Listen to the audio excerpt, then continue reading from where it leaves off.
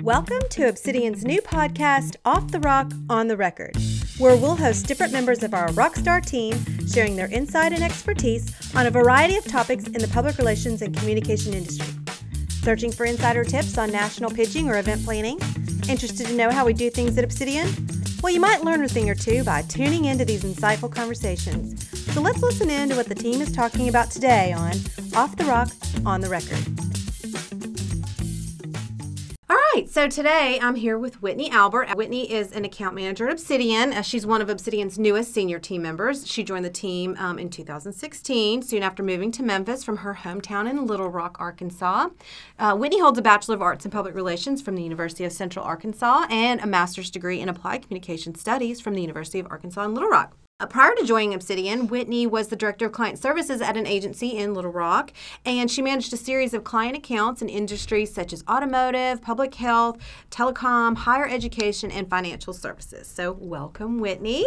Thank you. Let's talk a little bit about your role at Obsidian and the type of clients that you work with. Sure. So as you mentioned, I'm currently an account manager here at Obsidian, and that basically means that my role is to do everything that is within my power to serve our clients. Our clients are our number one priority, so no matter what their needs are, whether it be internal communication, external communication, media relations, whatever it may be, my role is to see to it that we develop a strategic plan and we execute all of the initiatives that are required of us.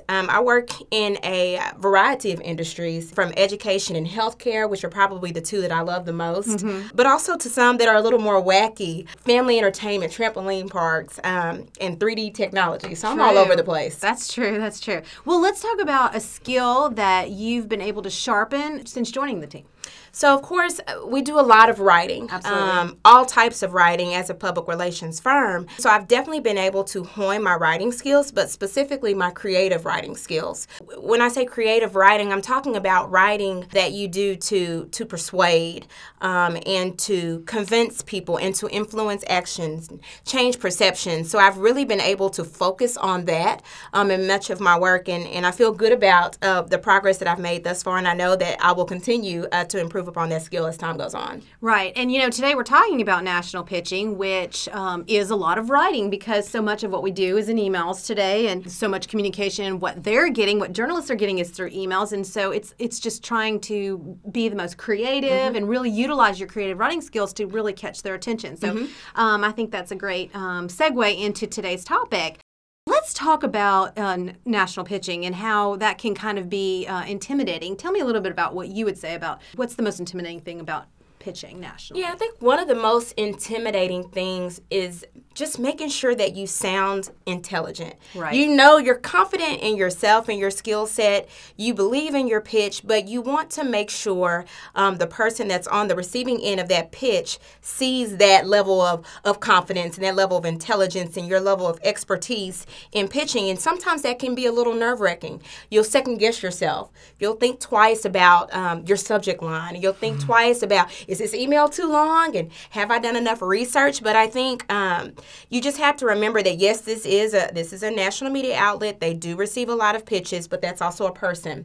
And you've done your homework. Hopefully you've read the things that they've written and what their beat is, what their passion is. So you pitch that and you stand behind what you pitch to get over some of that intimidation that you naturally feel. I think that's a good point. When you think about celebrities or anyone, the president of the United States, I mean, they are people too. And if we could all just relate to people on a people level, then that's how we build relationships. Exactly. I know that building relationships is one of the keys to pitching on a national level. But what would you say are some of the other keys? You mentioned kind of really knowing the publication and the writer. Talk about that a little bit.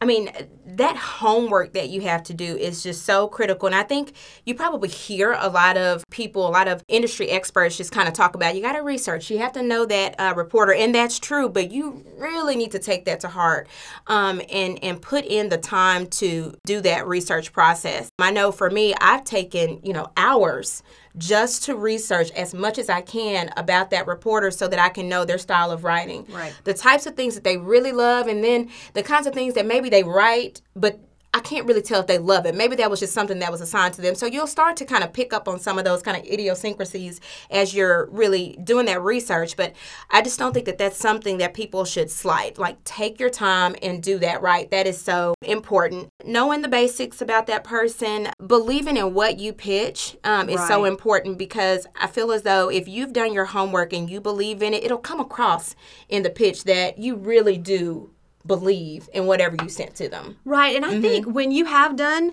your homework and you find a reporter that you know should be writing about this topic, but also that they would be intrigued by it and might be excited about writing about this story, you know, we remember too, just as we're talking about reporters being people, that they want to do a good job too. They want to put out the best story. And if we have something that's really cool, something, a unique angle that hasn't been covered, or maybe they haven't specifically covered in this way, we're offering that to them. It's almost like, hey, here's something great you can do. Go take your gifts and talents and do with this. Exactly. Let's talk about some of the ways that you've captured the attention of national media. I know you've had some success with clients. So talk a little bit about what you've done. Again, applying the whole philosophy of doing your homework. I mentioned earlier that I work in some industries that are a little different, and I talked about a 3D technology company. So there's a company that's located here, American Paper Optics, that we've worked with. They sell and produce 3D products, so 3D glasses, 3D viewers, and all types of fun products. And here recently, they've been gearing up for the solar eclipse, and so they're selling solar eclipse glasses. Right. Very interesting product to push, but it's also just very timely. So the fact that this major event, this eclipse that really is like a once-in-a-lifetime event, the fact that that was happening gave us a great excuse to pitch about it. So we already kind of had that element just already prepared or already at our fingertips to use. And so after I did some homework and did some research on the industry overall, just 3D technology, and also different reporters that cover things of this nature, I found a reporter that actually likes to cover entrepreneurs that have wacky stories. Right. And it just so happens that the CEO of APO had a story that I just thought was a perfect fit for this particular reporter. And we were able to connect, and it was not a quick process. This reporter was at Forbes, and she actually does not work in the United States. Oh. And so it wasn't quick. It took several tries, but I believed in what I was pitching. I had read the types of stories that she wrote about different entrepreneurs with all these inspiring stories, these stories that they overcame, different obstacles and challenges. And after pitching her almost about 5 times, she finally responded.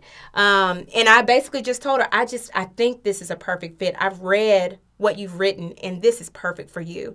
And she finally was like, okay, let's talk. And so after that, it pretty much happened. So I was really excited about that. So that was more of a human interest angle. And then I also mentioned earlier that one of my passions is education. Right. So I love working with clients in the education realm that are really impacting young people and kind of changing their minds and transforming them into leaders. And so we also work with Gestalt Community Schools, a charter network of several charter schools here in Memphis. And needless to say, just because of the work that they do in helping kids in like lower income communities or that come up in communities where there may be other challenges that they have to overcome outside of the classroom, there are a lot of feel-good stories, a lot of stories of how Gestalt has transform the lives of these young people and help them move on to be successful adults. They have done so much, and so I leveraged some of those feel-good stories to also generate interest from CNN. You mentioned a couple of things in there. I'm going to go back a little bit to the key traits or key, elements of national pitching. Persistence with something. And I think that there's a fine line between being persistent and understanding that maybe this isn't a fit for that person, or they're too busy. or they're just not responding to move it somewhere else. But still, being persistent can pay off in pitching. Also, you talked about the stories having a national relation, like it relates nationally. So like stories of students and maybe who are in an area where they might be more disadvantaged, but these schools like Gestalt come into those communities and transform who they are and how they think about themselves and turning them into leaders. That's actually something that carries interest nationally. It absolutely does. So that's another thing, kind of just making sure you got to look at sometimes we get so excited about what we're pitching, but we don't come up above the clouds and see, does this really matter on a national scale? Do people nationally care about this topic? Because that also helps pitch your national reporters because they're writing to a bigger audience than locally. Let's talk about what national coverage can do for a client. I know sometimes we have clients who think, well, I'm just, here locally. What? First of all, why would national media care? But second, what do I need to be telling my story national? How is that going to impact me? So just talk about that, like what maybe it's done for some of your clients, what you think it can do. Talk about that. It legitimizes what the client does. Right. It elevates their brand, their service, their product, whatever it is, to a much higher scale, so that even if your core, audience, your core market is local, it's in Memphis, it doesn't hurt for people outside of this market to know how awesome you are, because you just never know what opportunities may be down the road for you and for your company. So I think that it just elevates what the client does to a degree where if they ever wanted to branch outside of the local market, the foundation kind of has been laid from an awareness standpoint because we put that story out there on a more national scale. It can't hurt. Right. It's basically what it is. I can't say it'll hurt at all. It can only help. I think, too, when we go back to talking about how when you're getting a national story, the media is, like you said, giving you that credibility that you're worthy of, like what you're doing, what your impact is a bigger thing than just you're doing in your local community. And so I think that kind of helps probably for fundraising here. And, when a nonprofit shows up on a national story, I just think that can, wow, look what they're doing. Oh, I really see, kind of opens the eyes of, potential donors or contributors here. So I think that's definitely another thing we can talk about. Finally, in kind of wrapping this up, what are some of the final thoughts that you could offer on successfully pitching national media? I go back to when I mentioned earlier, believing in the pitch, because I think that sometimes if we're in a hurry, and I think we've probably all been guilty of this, we'll just pitch something to say we did it. Hopefully we do that few and far between times. Right. But when you really have taken that time to do everything that you need to do and you believe in it, like I said earlier, I think it comes across. But you have to convince the person on the receiving end that you are worthy, or that pitch is worthy of attention. So, one of my thoughts is just don't walk away from it. The first time, the second time, don't walk away just because you've not gotten a response. If you really believe in it, if you know it's a good fit, keep pushing it. Get more savvy about how you push it. Is there something else you can send that reporter to make them interested? Good point. Did they recently write something that you can acknowledge and, give them props and say, I just want to let you know this was great. Right. I just read this. Have you followed them on their social media platforms? Are you linked in to where they don't forget about you? Right. Our job should be to make their jobs as easy as possible. Right. Because we want them to be successful. We want ourselves to be successful. We want the client to be successful. So it really is a win-win for everyone, but you just have to do your part. Right. I think that's great, Whitney. I think one of the things I love about pitching and about media relations in general in our world is that we're storytellers. And when we have a story, that it's our job to kind of find these little elements. And sometimes I love when a client says, oh, I never thought about that could possibly be a story. And we're like, oh, yeah, that'd be a great story. And then we land it and it gets told and they get phone calls and, people want to utilize their services or donate to their cause.